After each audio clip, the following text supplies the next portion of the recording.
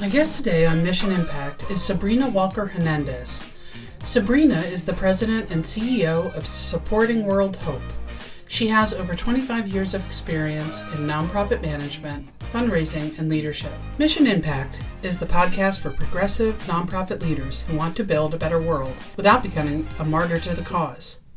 I'm Carol Hamilton, your podcast host and nonprofit strategic planning consultant. On this podcast, we explore how to make your organization more effective and innovative. We dig into how to build organizational cultures where your work in the world is aligned with how you work together as staff, board members, and volunteers. And all of this for the purpose of creating greater mission impact. Sabrina and I talk about some fundraising fundamentals. We talk about what makes fundraising so scary, especially the ask, and why the ask is actually only 5% of the process. The first part of the cycle is identifying and qualifying potential donors. And hopefully there'll be some quantity good to go with it. And then the most important part is the cultivation or building of relationships. And then ultimately it comes to the ask. And once that is done and successful, thanking the donor the way that they want to be thanked. But a lot of the work is the fun work of getting to know people and getting to know whether they would be excited about your mission. We talk about why both extroverts and introverts can make great fundraisers, as well as why it's so important to remember that you are not asking for the money for yourself.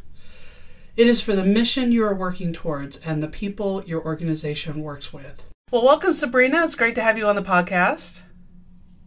Thank you for having me here. I'm excited about our conversation. So, to get us started, what drew you to the work you do? What motivates you, and what would you describe as your why? Well, as I thought about that question, it really amazes me that it goes back to childhood. My mom was a missionary in the church, and we grew up really doing service projects in the community through the church. And now, in retrospect, I realized that it really had an impact on my life. When I was growing up, I thought I wanted to be an attorney.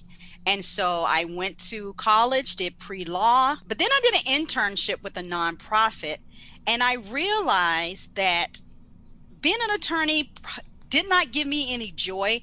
I did an internship with this nonprofit called Advocacy Resource Center for Housing.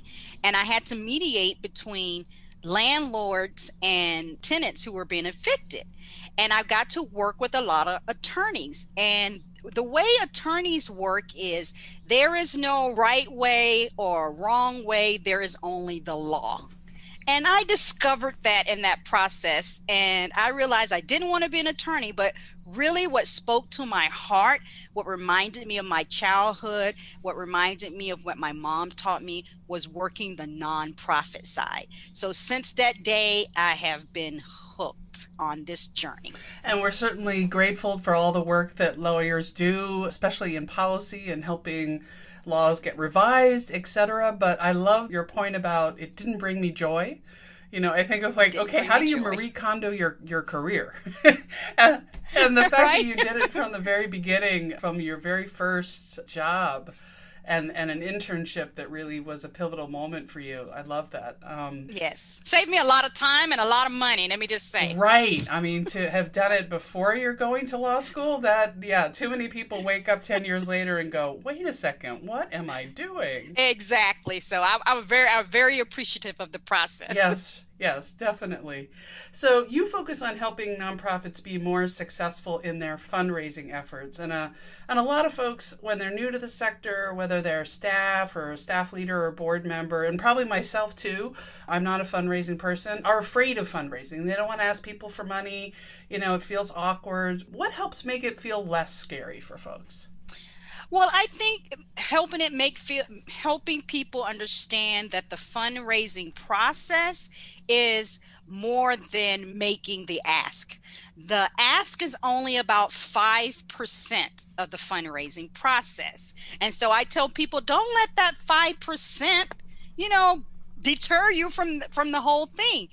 So 20% of fundraising is really identifying and qualifying who the donors are. Does my mission resonate with them? Are they passionate about kids? If I happen to service kids, are they passionate about animals or the homeless or whatever it is your nonprofit does? And then saying, okay, if they're passionate about my cause, now do they have the ability to financially support my cause? And then once you identify that, that's like 20% of the fundraising process. So now you have your list of the names of people who, you know, have an affinity towards your mission and have the ability to give towards your mission. The next 60%, and that's the highest percentage of the pie, 60% is cultivation. And cultivation is building relationships. And personally, I like people and I like building relationships. So building relationships mean, you know, taking them out to lunch. It means picking up the phone and checking on them. It means inviting them to an event, you know, and make sure that you connect with them at that event. It's inviting them in to volunteer for a specific program, or having them come in on a tour of your nonprofit. That's the part that I really like. And so I really appreciate that it's 60% of the fundraising process, because if you are a social butterfly, you really like that part. Even if you're not a social butterfly, my introverts also excel at that part because they actually listen and they can build those relationships and they remember those details. And then 5% is the ask, and that's all it is. And then most of the time, especially with board members, I always say a lot of board members are not going to feel comfortable with the ask, even that 5%. So I always say, board members, come along with me on the visit for the ask.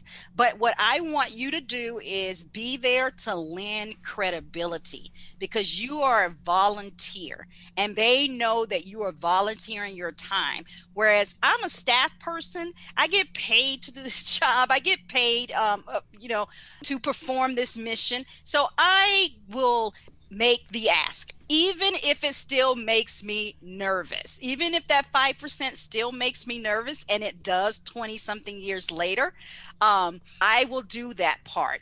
And uttering that phrase, will you consider a gift of $10,000 to our ABC nonprofit? Once you say that, you be silent, right? And I always say the first person who speaks loses. So just be silent.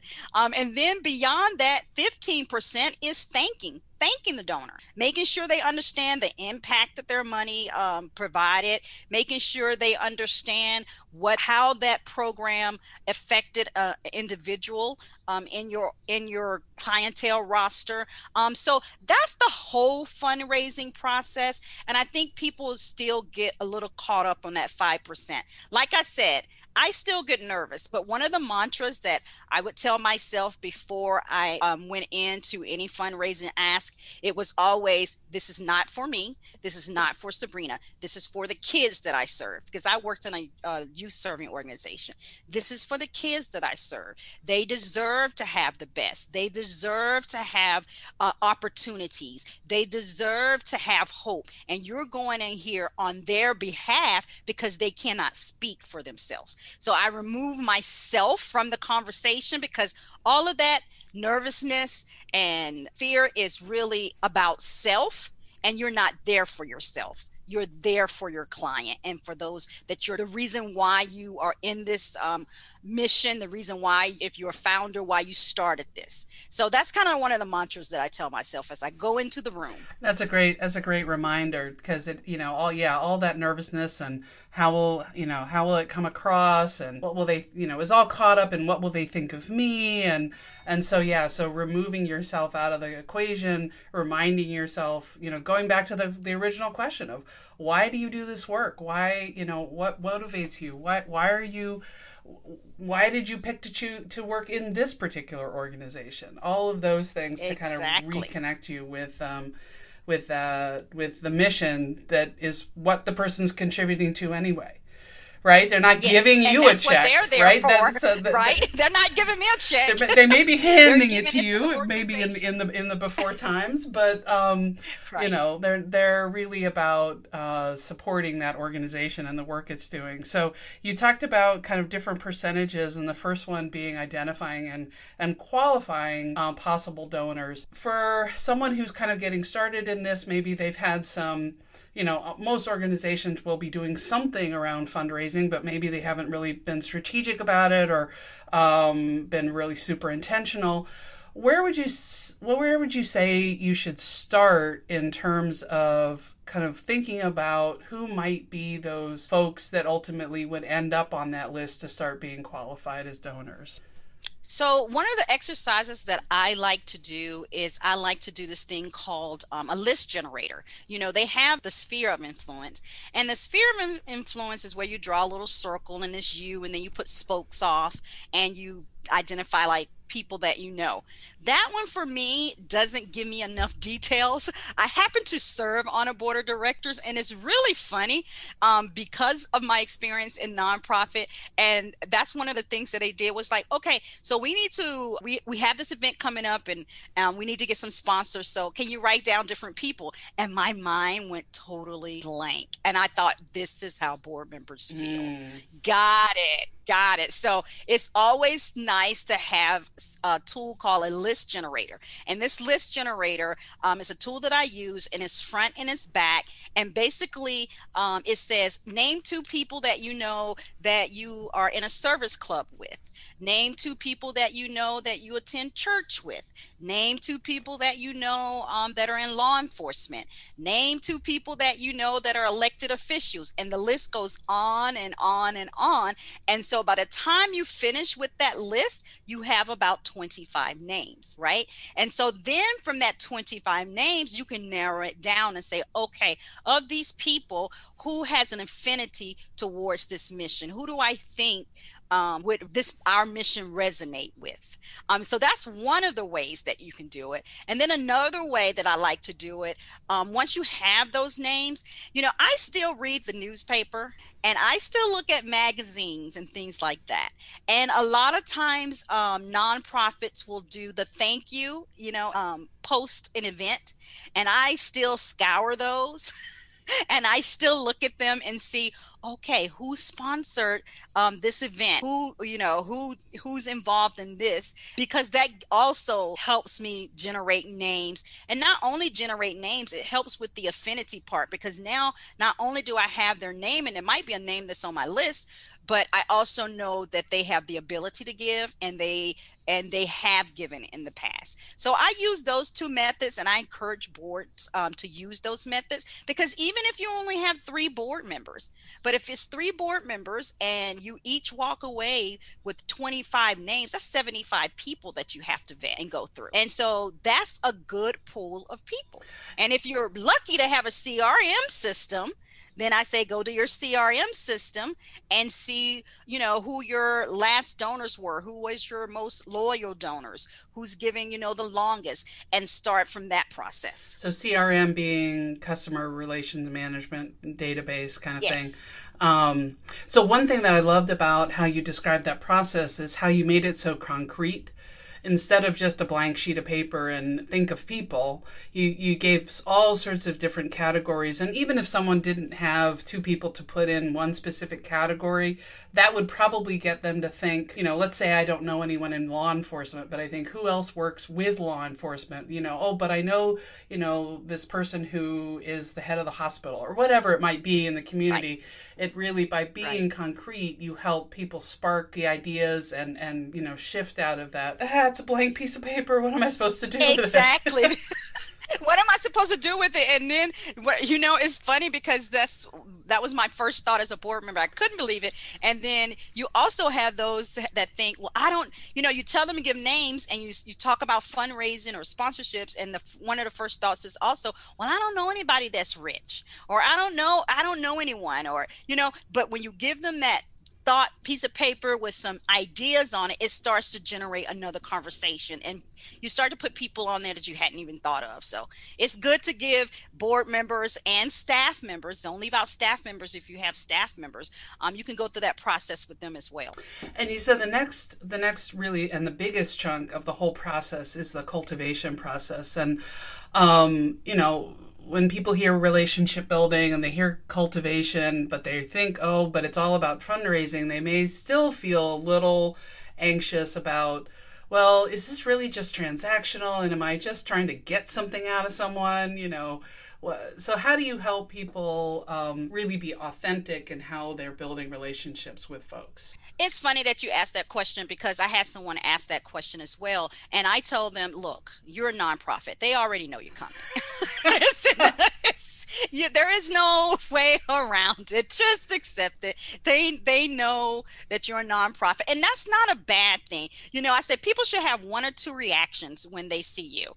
If you're working with a nonprofit, they should like, oh my God, here she's come. She's going to ask me for something. Or, oh my God, here she come. Let me think about what I can give her. Those should be the reactions, because they should, and it's not a bad thing. Again, because you're not asking for yourself. They are truly identifying you with the mission of the organization, and not like, oh my God, here she comes. What is she going to ask me for herself? It's like, what is she going to ask me for her organization?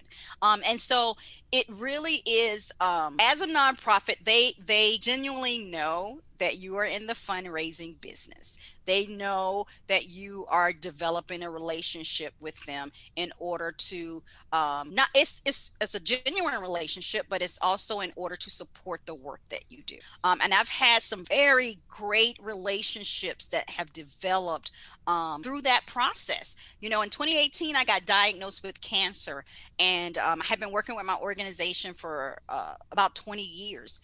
And all of my donors came together, these people that I had built relationships over time, and they all pulled together, and they sent me a $20,000 check. And I did not ask for that. And that was for Sabrina to help with her medical bills. And that was because of the relationships that I had built with them. But when I go out and I take donors, potential donors out and get to know them, it's not necessarily always talking about the organization. It really is learning about their family. It's learning about what they're passionate about. It's learning about their career, finding out what college they went to, trying to find some of those common grounds. You know, I just enjoy learning about people, and I think that if you go to the table with that in mind, I want to learn about you as a person, then that will also come across. It's not I want to learn about you as a person just so you can support my nonprofit. Most of the time, what I do is, and I guess maybe this is some tricks, not tricks, but this is some things that I've done that have helped bridge that. So if I invite you out for lunch, I'm going to pay. I don't care if you're worth millions of dollars. That doesn't matter to me. I am going to pay because I extended the invitation to you. The other one is if I am listening and I realize, oh, this person collects horses, or this person collects shoes, or whatever it is. If I'm out of town, or if I see something that I think you might like, I will buy that for you, and I will make sure that you get it, right? So it's those little things like that. And also another thing that I do is I always go to the table to see how I can be of service first. That is a true key to it. How can I be of service to this person first? And lots of times that really kind of smooths the process. Because when I'm at a mixer or I go to lunch with somebody, I'm constantly listening to what it is that they're doing and what they're passionate about, and I see how I can be of service to them. And I love that point about listening and really keying into, you know, what's important to them, thinking about it from their point of view. You know, what are other interests that they have that you can, and then to remember those, right? And to, you know, take the time, be thoughtful enough to, as you said, buy something if you see something, or send them something related to that, so that they know that that you care and you took the time to pay attention to them as a unique individual. Yes. Yes. And even if they don't give, you can spend a lot of time in cultivation and ultimately it might not be an alignment for them. That's okay. You do not sever the relationship. You continue with the relationship because your relationship is with that person, not with their ATM card. So that's very important to remember. Right, for sure. And one thing that's interesting from your background is that I think a lot of people think, well, fundraising is easy in New York or Silicon Valley, where there's these massive or DC. I'm in the DC area, where these massive concentrations of wealth. But you spearheaded a really large, comprehensive capital campaign in one of the poorest counties in the U.S. So I'm curious Yes. how you were able to be successful in that situation. Well, I God, that's what I say. But no, it really was having the right people on the bus and having the right team behind you. So it's really interesting. With that $12 million capital campaign, I had a board of about 17 board members. But my capital campaign was really 5 people, and 4 of them were not board members. I had one board member that was on that capital campaign committee, but the other 4 people were really just, the good team was identifying those in the community that was already very, very philanthropic, right? So having those people and cultivating those people, it took about a couple years to cultivate those people and make them aware of who we were and make them aware of our services. And so we started out, inviting them in on a tour, going in and with a board member and making introductions and talking to them, joining some of the same social clubs that they joined. A lot of them, 2 of them, half of them were Rotarians. So joining the Rotary Club and getting really active there so that they could see the work ethic, so they can learn who you are as well. So it took about 2 years to cultivate that team of people that I really wanted to have as the capital campaign committee. And so that was really how it was done. It was thinking very strategically and saying, okay, who do I want as my capital campaign team? And I had to look and see who, when you think of, especially in a small community, when you think of philanthropy in that community, what name keeps rising up over and over and over again? Now, having said that, that everybody is after those same people, right? So now how do you set yourself apart from everybody else? And that was one of the strategies, cultivate them, invite them in, but also be in the same circle that they're in. Again, if they're heavily involved in Rotary, you get involved in Rotary. If they're heavily involved in Chamber, you get involved in the Chamber. It's almost like social stalking, but it is so that they get to know you on a whole nother level. So.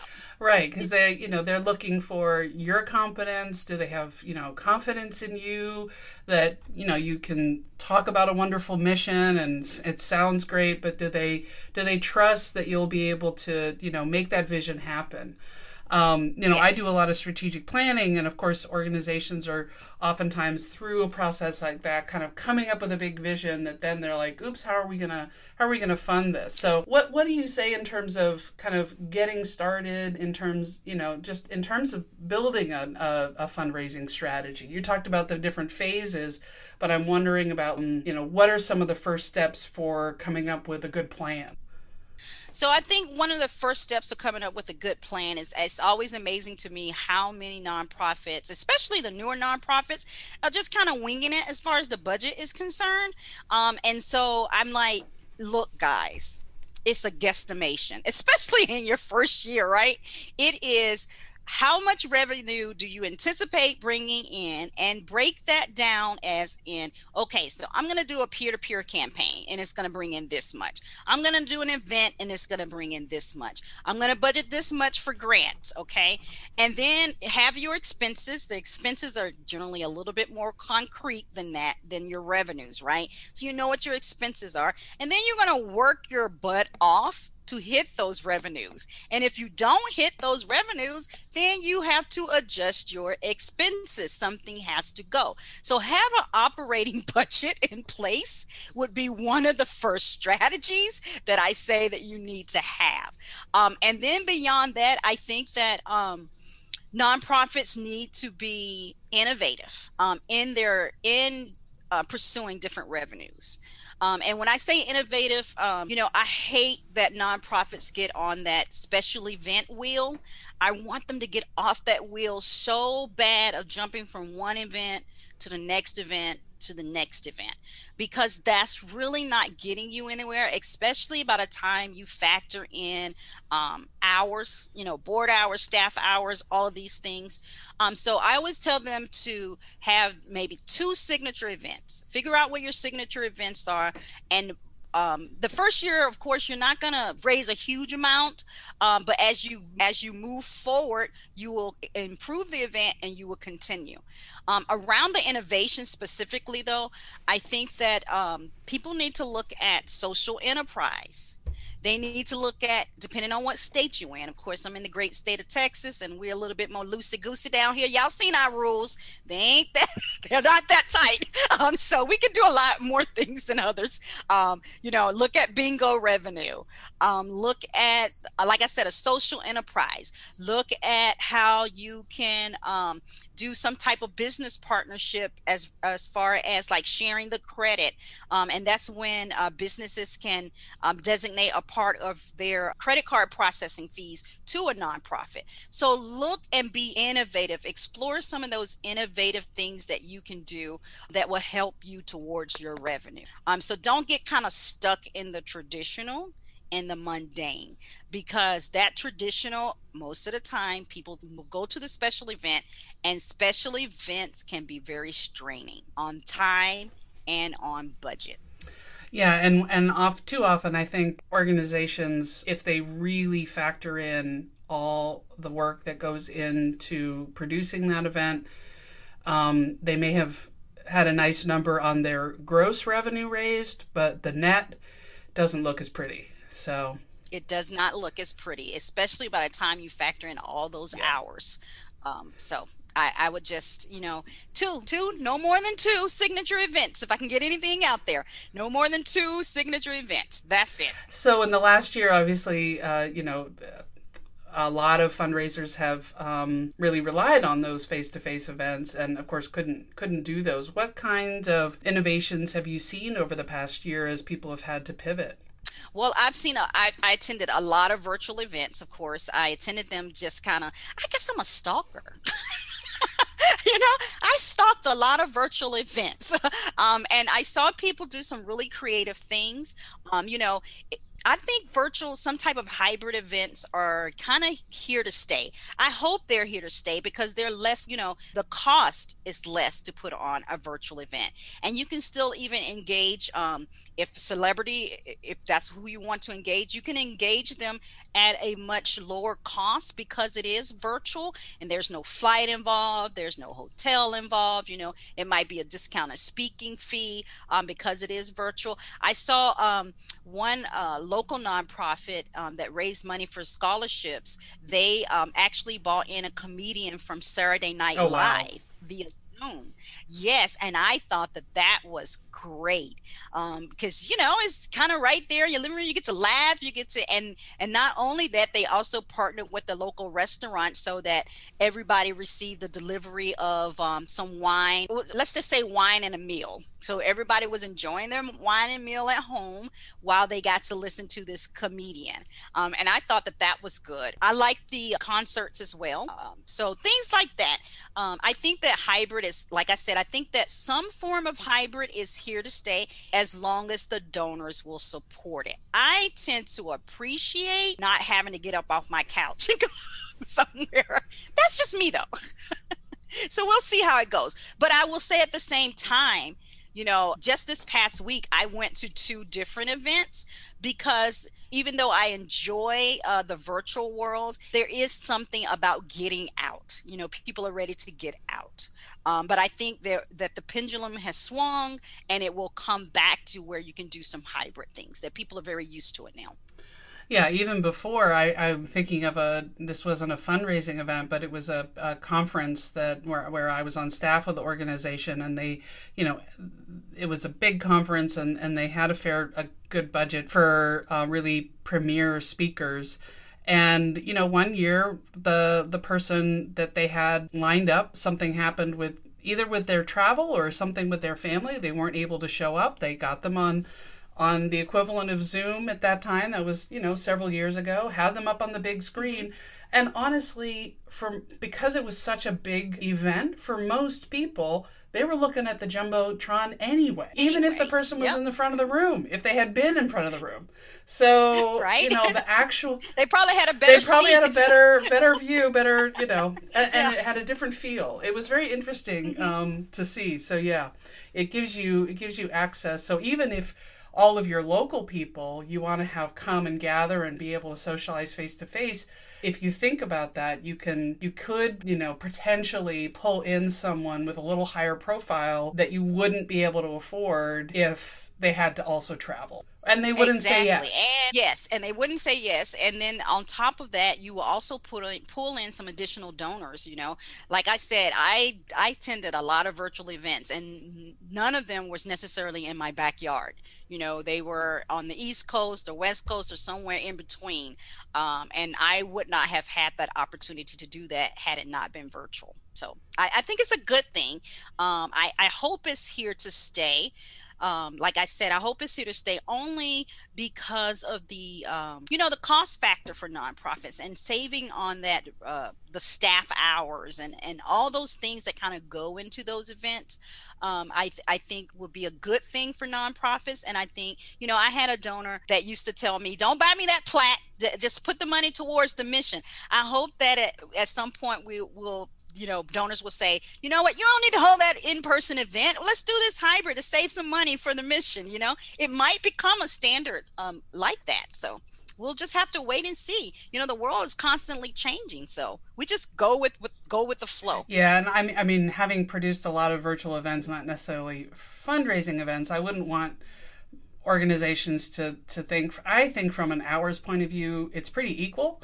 In terms of the planning and all of that has to go into it, but the direct cost is substantially different because you may cater from a restaurant, have people deliver some food, but you're not paying for hotel space and a ballroom and all of that. So that direct cost is a lot less. Yeah, the centerpiece is the linen, the napkins, and then you don't have to worry about any of that either. No, you don't have to worry about it, and then the cleanup afterwards. God forbid, you don't have to deal with any of that. We'll be back after this quick break. Mission Impact is sponsored by Grace Social Sector Consulting. Grace Social Sector Consulting helps nonprofits and associations become more strategic and innovative for greater mission impact. Download free resources on strategic planning, program portfolio review, design thinking, and more at gracesocialsector.com/resources. We're back on Mission Impact. So at the end of each episode, I play a game where I ask folks one icebreaker question. So I've got one for you here. If you could be famous, what would you want to be famous for? Oh, if I could be famous, what would I want to be famous? If I could be famous, I would want to be famous for curing cancer. All right. Because I've had that journey, and I know a lot of people who are having that journey, and it's not something I wish on my worst enemy. So it just seems like more and more people are having that experience, and I think that would really truly impact the world in a positive way. It sure would. No doubt about. So what are you excited about? What's coming up for you in your work? What's emerging? Well, what's coming up for me in my work is, I am in October holding a summit, and I will be launching that pretty soon. But what I really want people to to leave with people is to join my Facebook group. It's called Nonprofit Professionals Exchange. And I go live in there every Thursday. And I do like 30 minutes to an hour coaching, free coaching based on the questions that they post in the group. So again, and I share in that group, I share a lot of free content. And every day at 2:00 in my group, a free tool pops up every day. No doubt about it. There's a free tool out there. I remember being a CEO of an organization and not having time to research because, you know, you're wearing so many hats. So that's one of the reasons why I started this group, is to put all those, I'm going to do the research for you. Here you go. Come to one central location, find that information so you don't have to go down. I call it the Google rabbit hole. You don't have to go down the Google rabbit hole. So.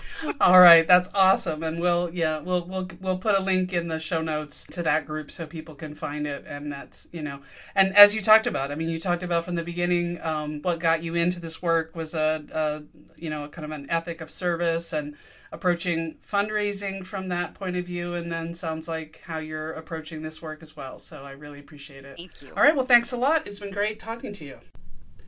I appreciated how Sabrina reflected on her experience as a board member and how that experience made her a better fundraising consultant. When she was asked as a board member to think of 20 people to reach out to, she went blank. So now instead, when she's working with a board, she has very specific prompts that help spark people's thinking. I also appreciated her point that when you're with a nonprofit and you're getting in touch with people in the community, they know. They know you have to fundraise.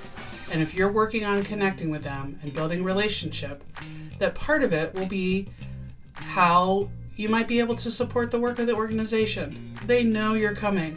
So with that in mind, it's easier to put that concern aside. Thank you for listening to this episode. I really appreciate the time you spend with me and my guests. You can find out how to connect with Sabrina, as well as any other links and resources mentioned during the show in the show notes at missionimpactpodcast.com/show notes. I want to thank Nora Strauss-Riggs for her support in editing and production, as well as April Custer of 100 Ninjas for her production support. And if you enjoyed this episode, please share it with a colleague or a friend. We appreciate you helping us get the word out. Until next time.